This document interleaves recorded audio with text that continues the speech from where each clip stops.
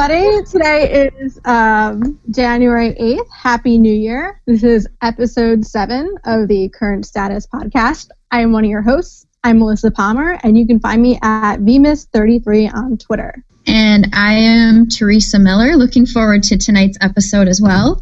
You can find me on Twitter at 24/7 IT Connect. And I'm Pumla Schmidt.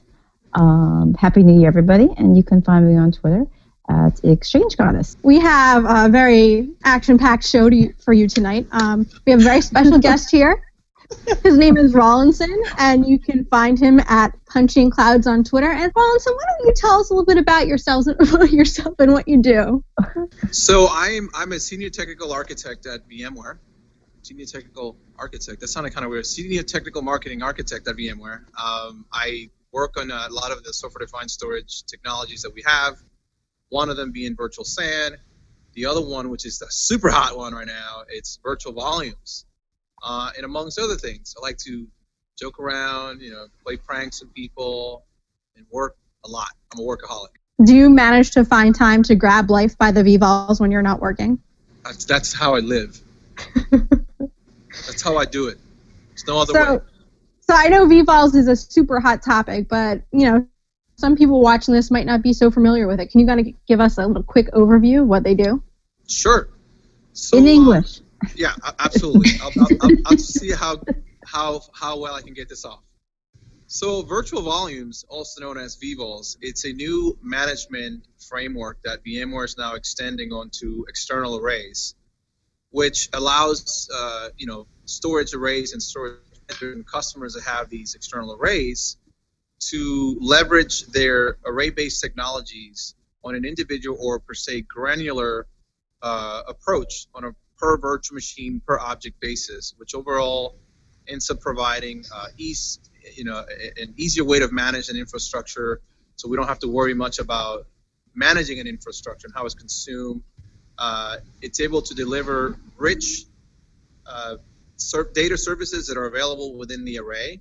And now one big thing on this is the fact that an actual storage array is able to now understand what a VMDK is in the sense. Obviously, virtual volumes, which is what's being introduced, is a derivative of that, right? So it's a way that they can reside natively on an array without us having to have, for example, a VMFS file system in there.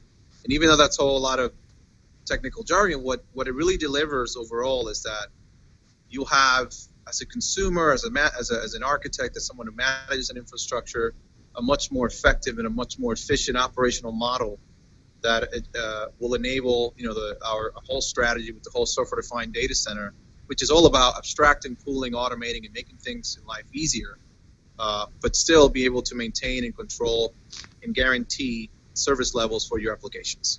How about that? Sounds good. So basically what we're doing here is we're looking at our storage and we're just going to abstract it like we did with virtualization. So instead of having an individual, manage LUNs and storage arrays and stuff, I just need to worry about my virtual volumes and put everything in there. Correct. So if you look at the way we manage an infrastructure today without the virtual volume framework in place, we tend to manage LUNs. Things are always based on a LUN management basis where we know the limitations that come with LUN sizing and some of the different things, right? Because we may want to have X amount of performance capabilities in terms of IOPS for a particular application. We have limitations on how much we can have because of the logical volume, that LUN, that we always have a definition for. Either we have X number of them or whatnot. And then there's contention between all the objects that reside there because they're all competing for the same stuff, right? With virtual volumes, you now have your volumes or objects, your VM objects that reside on the array natively, and they're able to get what they want, what they need, guaranteed, as no one better than the array system knows how to provide those resources and services for those virtual machines. Is that similar to Tintry's VMware storage appliances? I mean, how is... That is a very good point. Right. So Tintry has an approach to have that sort of VM kind of, everyone comes in first. Like, yes, it's similar to that. And Tintry is actually one of the partners who's on one of the development partners of VVOLs. And you'll see that now when the product is released fairly soon. They're actually one of the main guys in there. Apply that same benefit on everything. Okay. What if I want to do like NFS instead of LUNs? Does VVOLs care what kind of protocol I'm using under the covers? Absolutely not. So the thing about VVOLs is that, we're still going to be able to leverage the same existing protocols that are within the industry. The fiber channel, the iSCSI, the fiber channel over Ethernet, the NFS. It's based on the implementation. So the goal is not really to introduce a new proprietary type of protocol medium of communication, but simplify and abstract the complexity that exists with managing storage, with the different components that are out there, and just make it all about the application itself and what it needs to have better performance that are guaranteed through better SLAs and things like that. More application aware. So in a sense, that's why we do things, right? It's about the applications. We tend to play around a lot with virtual machines and stuff and all infrastructure, but it's really about the applications, what we're doing this stuff for. So VVOLs will be able to understand how a SQL server performs better, and basically will tune itself to make that SQL server run a lot better. Same thing for Exchange or any type of high performing application server. Right. So here's one thing about so VVOLs itself is, the implementation will give you some capabilities that are part of that. One of the things that ties into the performance aspect you mentioned now is the fact that we have this policy model, this policy-driven model, which allows your storage system to expose what capabilities it has, right? So normally we have, storage array systems that have a particular configuration for a particular application. In this example, Exchange. So these are normally capabilities that you assign on a per LUN basis, particularly from a performance perspective. Now you'll be able to assign these policies, which is how virtual volumes works, based on a policy-driven model, and then have these volumes, and this policy is attached to the individual volume, so that when you say a performance that it needs to maintain and be sustained and needed for a database, for example, maybe, for example, now the disk on which the database is actually stored, maybe you actually apply a policy that guarantees X amount of performance capacity, whatever the storage subsystem provides, and it will be in the vSphere will be able to maintain that compliance, and the array is actually, it's able to provide that. And at the same time, instead of having to deal with, doing a lot of the heavy lifting through the hypervisor stuff, just about every single heavy operation from a storage perspective is offloaded to the array. So now we don't have to bring stuff up to our VMware stack. We basically offload a lot of the operations directly to the array, so that things are faster and better and more efficient. Yeah, exactly. I was demoing this left and right at the NetApp booth at VMworld, and say for example, you had your gold policy, and that was your all-flash array or whatever, and that's where you would put all your database things. Mm-hmm. As a administrator, your workflows could just say, put my databases in the gold policy, and that's the extent of it. It's really super easy to use and really easy to set up too. Right. On the back end, then, are there any storage limits? I mean, because today LUNs can be very limiting, right? No limits? It just reads the storage? So there are some limits. Okay. Limits, but the limits are not really imposed by, not all the limits are imposed by the software, right?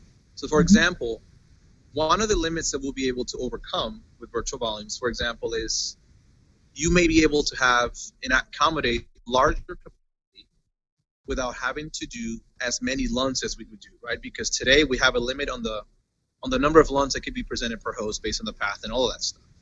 But the reason we do that is because we don't want to have these really large LUNs because of recoverability factors that it would take too long to do it, and it might be some limitations there as well.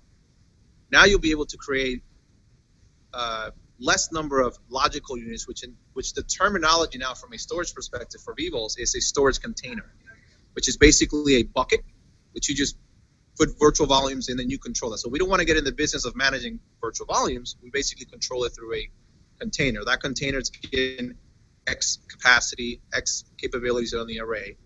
But when it comes to limits, we'll have to now, the limitations will be based on what the array implementation can actually do. For example, you may find that certain implementations may not be able to support a larger number of volumes per array. In that case, VVOLs is designed to support millions and thousands of components. But an array implementation may not be able to support that. So they may have a limitation in the thousands, like 20,000, 40,000. So when you start calculating how we consume that, you will do it in the way that, how are these volumes, because how do we get to count them? So there are 5 different types of virtual volumes that are assigned to virtual machines depending on what they are. Obviously, there's what we call a config VVOL, which is all the configuration of a virtual machine and those components are located. There's a data VVOL, which is basically the VMDKs. There's a mem VVOL, which is for snapshots, and we have an other type depending on different implementations, because an object will be created. So how do you get to this limit? The more components, the more components a virtual machine may have, it's a different VVOL that's created per, in terms towards that, right? Which is kind of similar to what we have with VirtualSign, where VirtualSign has a component limit, but that's software, that's us. On the array-based stuff with VVOLs is based on what the array capabilities are. If the implementation and design can really have a really large scale, you can have hundreds of thousands of VVOLs. So obviously that would be the kind of limitation that exists there, but it may not. Awesome. So if I create, let's say I have this, one of the big things about VVOLs is like VM level granularity. I can do whatever I want to my specific VM. So if I take a snapshot of my VM, does that technically create another VVOL, or is that called something else? Yes. So there's a couple of things, right? So obviously when we're dealing with arrays, snapshots, so there's the concept of doing an array snapshot, which now when you have VVOL in place, there'll be 2 things you'll deal with. So there's the VMware VM virtual machine snapshot that we traditionally take when we're patching things. On the array side, we normally take snapshots as a form of a backup and recovery and testing things. Those still exist. When you use the storage vendor solution to do snapshots beyond and they're outside of the virtual machine, those are what we call unmanaged snapshots, which when you want to interact with them and work with them, this is obviously not something that you get access from the virtual machine settings, go to the snapshot manager and deal with it. So they still function the same way outside, but they still something at the array level. But whenever you take a snapshot of a virtual machine, it creates another virtual volume for that particular machine. What else? So one of the big things, so we get our VM level granularity, which is really super cool and makes things to manager, because we're kind of really going to more of a logical thing here. So how does this tie into, VC or automation and orchestration and things like that? I love that question. You're setting me up. I love it. Me never. So, in reality, VMware talks about the software-defined data center. And we've been able to really introduce that by, if you look at what's been done with compute, we've abstracted, pulled resources into one bigger pool, and serve it up as one to VM. That sort of stuff has been done already for network. Finally, we've done it onto storage, and the automation piece comes in how we consume it, all 3 pillars, in a form of a bucket. So one thing that I started working on last year, and probably may have seen it on Twitter, this thing called Project Magic. So one of the things that I call it Project Magic because some vMotion thing that happened, but it was just funny, but it's not a real project or anything like that. It's just something that we created. And it focuses around the automation of a software-defined data center where the entire process, the entire knowledge of a storage infrastructure is 100% abstracted. That consisted on the fact that through that automation framework, instead of you or any one of us admins or system engineer, instead of being able to say, okay, I want to deploy a virtual machine, let me choose the LUN where I'm going to put it because the X, those are the ones that have access to, those are the ones that we need. Instead of doing that now, we're able to assign a capability, a service level, a policy. You let that policy, based on what you need, provision the storage. For example, in that integration piece that I did, whenever I choose, and the things that I created for virtual volumes, I was using a Dell array, a NetApp array. And whenever I wanted to have a certain level of dedupe and compression sort of things, I would create a policy that is exposed based on what the NetApp capabilities were. When you want to deploy something and consume it, you don't go and say, I want to go to the NetApp LUN, I want to go to this LUN. You say, this application needs X service, right? And the service that I would tie into is what I would expose. And the same thing went with the different levels of arrays and capabilities. So what happens is that when you provision, this is going to be interesting here. When you provision the storage, when you make the request for the VM, the system will automatically do that. But the thing is that there was no additional clicking for, let me choose the LUN, that manual risk that exists. So for example, when you also look at, there's as much as we can have an environment, an operation model dialed in manually, we can still make mistakes because we can choose the wrong LUN by mistake, the wrong click, and things can go in the wrong place, right? This sort of thing sort of eliminates that, eliminates the risk from doing that, because now you're provisioning, because it's automated. All you have to choose is a capability. And if your capability is being offered by your particular array that you support today, and it's VVOLs, that's where it's going to land automatically. You'll see that your service levels will be guaranteed based on what's defined in the infrastructure. But you no longer have to worry about, I want to go to that LUN, I want to go to this LUN. That goes out the window. That's where the whole thing comes together with policy and the whole pooling and extending that framework beyond just the internal VMware virtual SAN stuff. And now we go to external arrays, NAS, and SANs, different environments. So clearly, that's the software-defined data center. Correct. What you just described there. Yeah. So I can tell you that now, we've been pushing this software-defined data center for a while. We've been obviously working towards that. I think that now more than ever, we can talk about that and deliver it, because now it becomes something that is consumed and managed entirely based around policies, as long as you have the infrastructure to support that, right? And there's a lot of really good things that come with that. Well, because as an application owner, who really cares what the back end is, as long as it's running fine? As long as it gives me the performance that I need, I really don't care if it's a Dell array or NetApp or Tintry. I don't care. But as long as my server's running fast and there's no latency. Because customers have all types of devices. They're not just going to have one. They never have one. It's impossible. Yeah. So and they too many free lunches. Right. Exactly. Different devices offer different capabilities, and they have a different value, different purpose, and different reasons why they're there. Now, if you start managing them and choosing things in that way, sure, you can do that in a very static format, which is a more of a old school, I would say, way. Now you can just basically, you're able to consume those components and resources in a very dynamic, very service level demanded kind of thing, where there are implementations of virtual volumes that I've seen. I don't want to mention anybody, but they have very specific policies defined around exchange, right? Because they know this kind of application comes onto this platform because they have a particular best practice on how their solution is managed and configured, and all the benefits they inject for virtualized solutions exchange. Now you don't have to manually do that. You basically say, this workload will be an exchange workload. That's the application. I want a policy for that particular disk that matches that, and that's what you get, and you get all the benefits without having to do all the different heavy work that we normally do. Yeah, because I remember when I was a VMware administrator, if I needed like a data store to be high performance, I'd have to give it, like cluster 5, data store 1, high perf, and like whatever, cluster 2, data store archive, and it was really a pain to manage. It was horrible.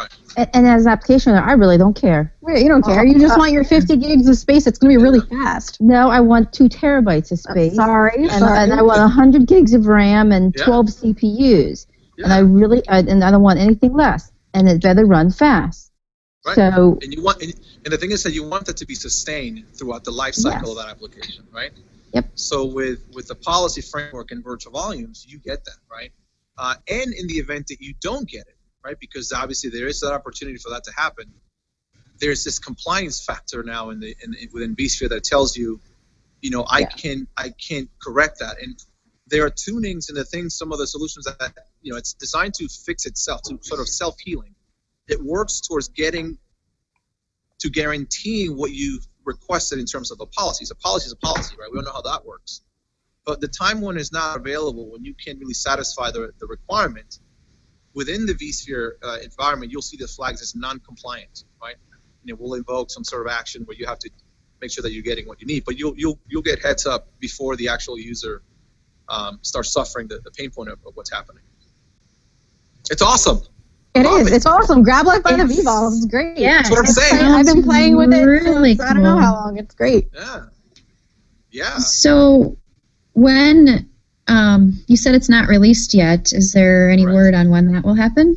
Is this, I don't want to go to jail or anything. Okay, I don't want you to go to jail. It will be in a future release of vSphere, right, Ron? Is this the big announcement? I'm just going to say whenever we release. What? Someone said what? I didn't say it. No. He said. We're going to say something. We're going to say something. There's a so-called big announcement coming up in February. Yeah. Well, what's the deal with that? Let's make it special. Yes, we're going to say something. We're going to say that I probably got a promotion. All right. I'm not trying to get anybody in trouble. And Rawlinson is now in charge of VMware. Yeah. I won't give you an actual defined date, but it's coming. Okay. And February 2nd, we will announce some things, and certain things will become available on a certain date for everybody. So, Rawlinson, where are you? Is that like a white cement wall behind you or something? Like you're not like in prison or something, are you? I come and do my thing. Because everyone's getting kind of like motion sick from shaky cam right now. No. Wait, is the shake cam thing working? I mean, it's supposed to. The new iPhone's supposed to have like correction. Yeah, maybe we should let everybody. We should probably let our audience know that you're actually live using an iPhone or a mobile device. You're not using a laptop, so that's why there is a little bit of a shaky cam going on. So yeah, we're totally mobile right now. Either. Let them know that I'm not drunk. He's not drunk, but he does have a drink with him. For that kind of behavior, you know. Yeah, he does have a drink with him. I'm not nervous. No, I'm a little nervous, but just a little bit. Where's your umbrella? What did you do with the umbrella? Where's your drink? Yeah, where's your drink at? The umbrella it's drink. Inside. I can go get it. Yeah, go get it. Come on, go get your umbrella drink. Let me show you what I'm working with. Yeah. Can we see? Let everybody see your drink.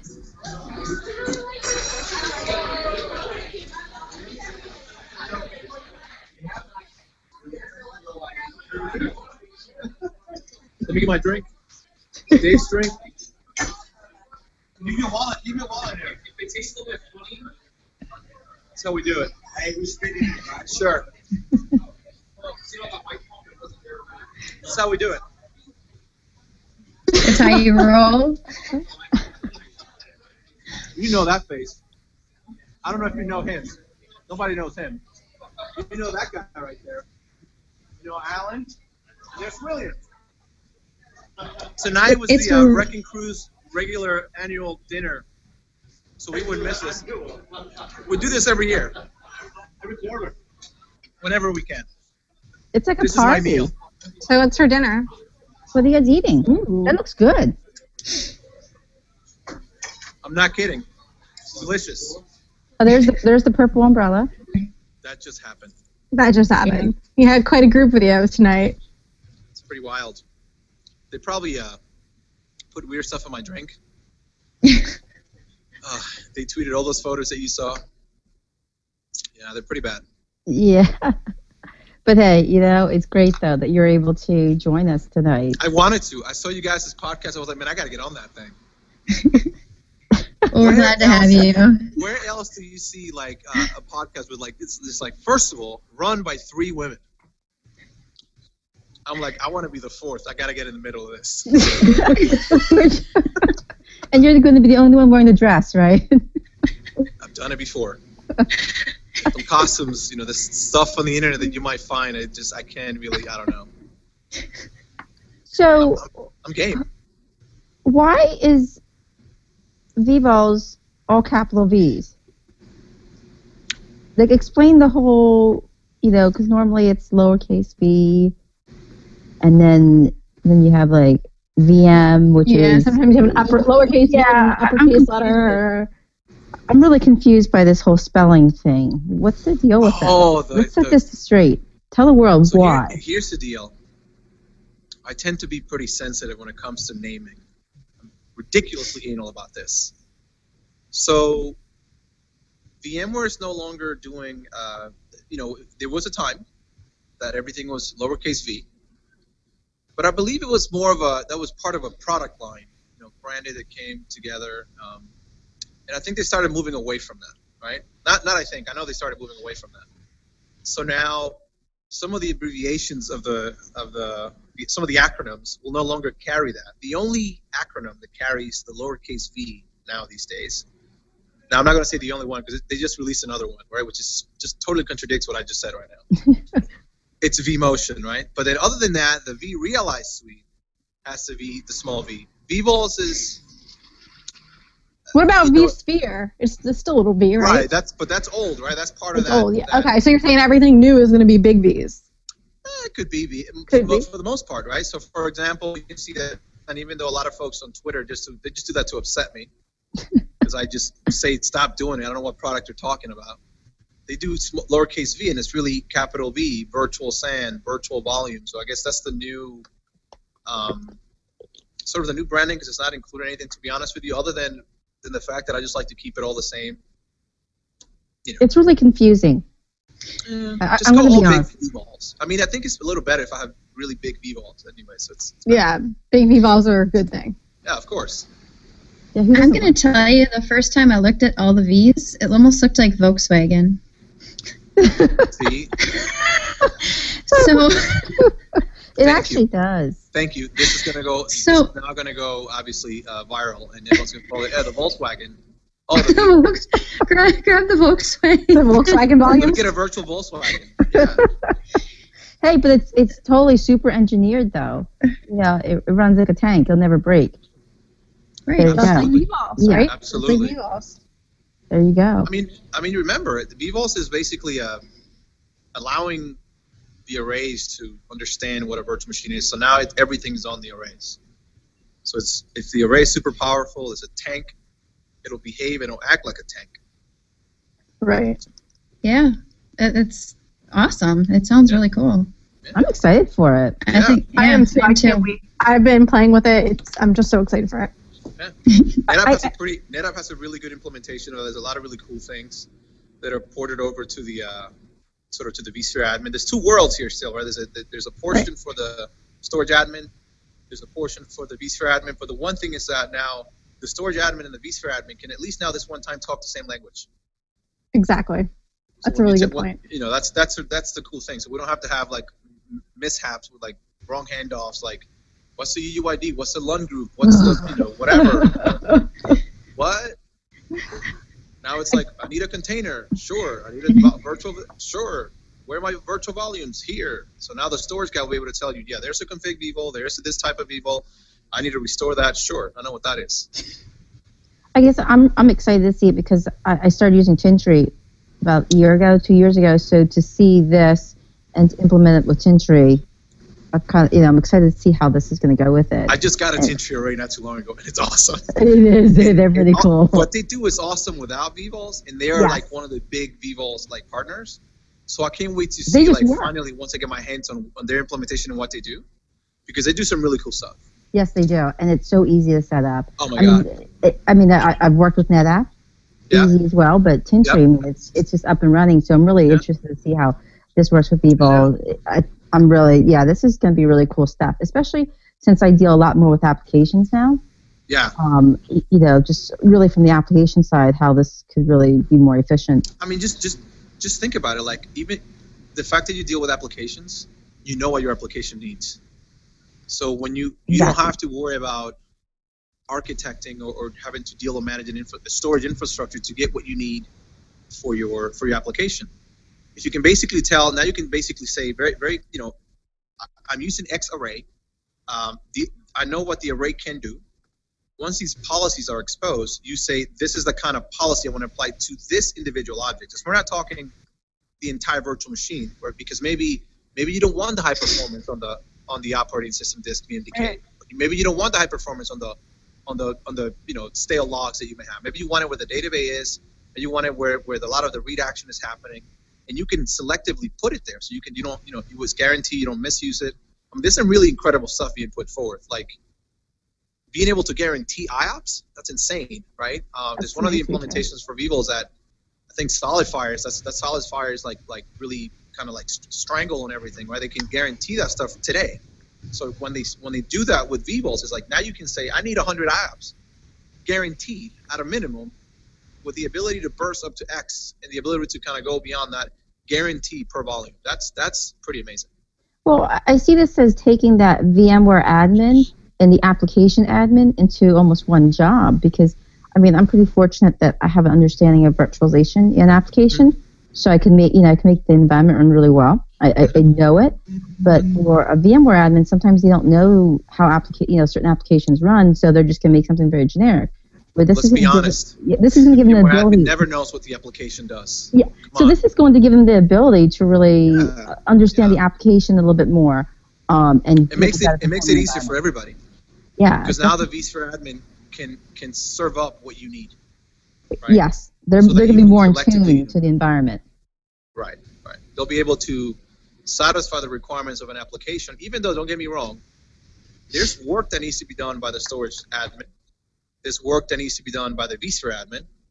But the consumer, the one who ends up using all the resources, the application, things are a lot easier. The reduced risk, the agility on being able to get you what that application needs without having to manually do the process that we normally do is insane, right? That's the real value that the operational efficiencies that are delivered with that.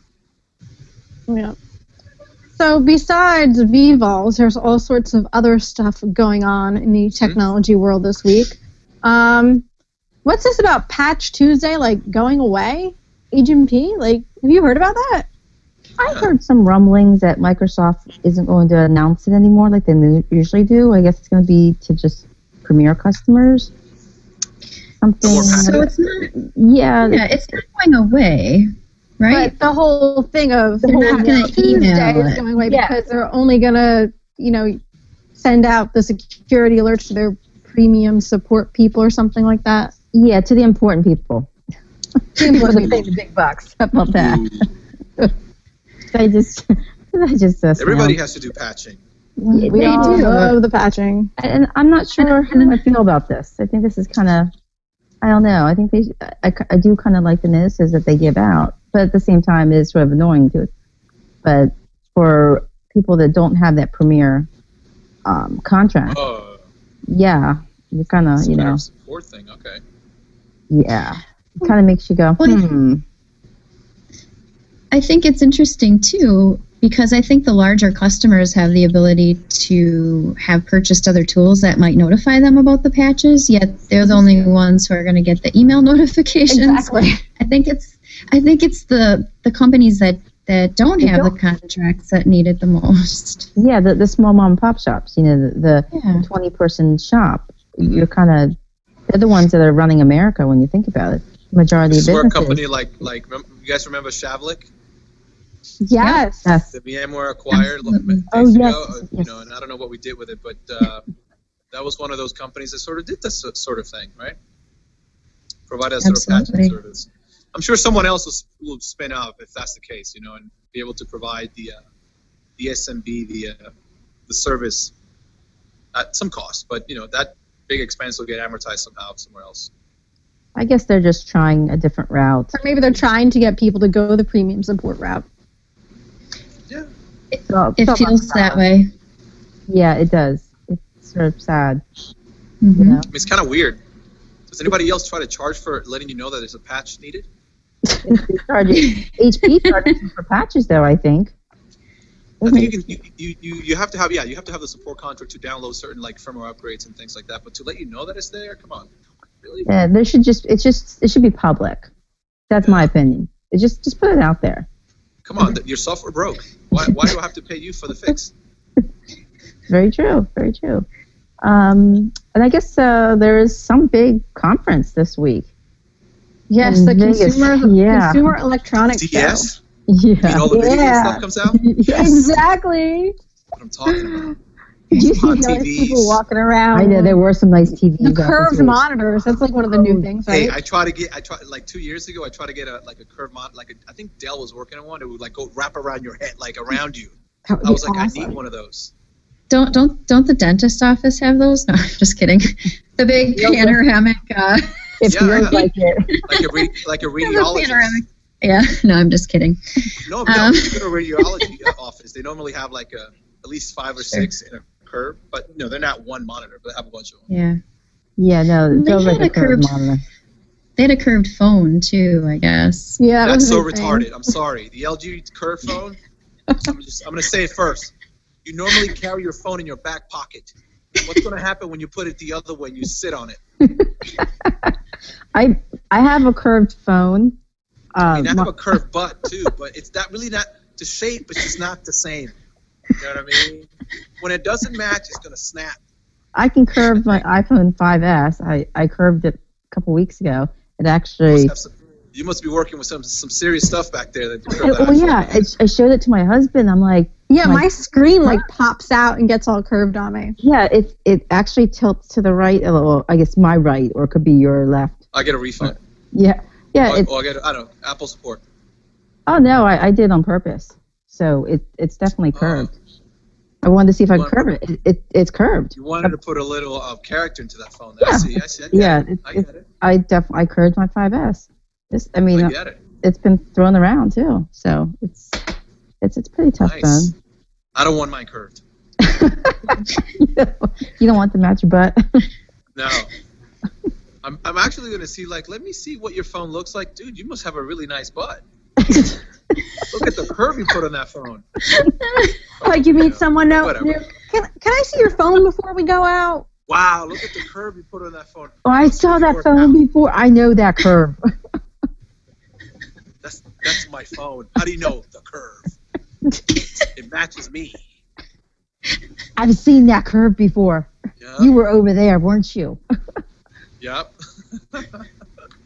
I know how that curve goes. Well, Rawlinson, thank you so much Yeah. for joining us this evening. We're going to let you go back and eat your dinner and drink your drink with the pretty umbrella now. VVOLs, Job with Life the by the pink umbrella. VVOLs. You know it. Thank you so Pink much. umbrella, was it pink or purple? It was purple. I thought it was Hey, purple. it was my pleasure being on this. Let's do it again. Yes. Definitely. Yeah, Oh. thank you. Thank You you. need Tell some the guys you say entertainment? hi. Call me. I could go unplug whenever. You got it.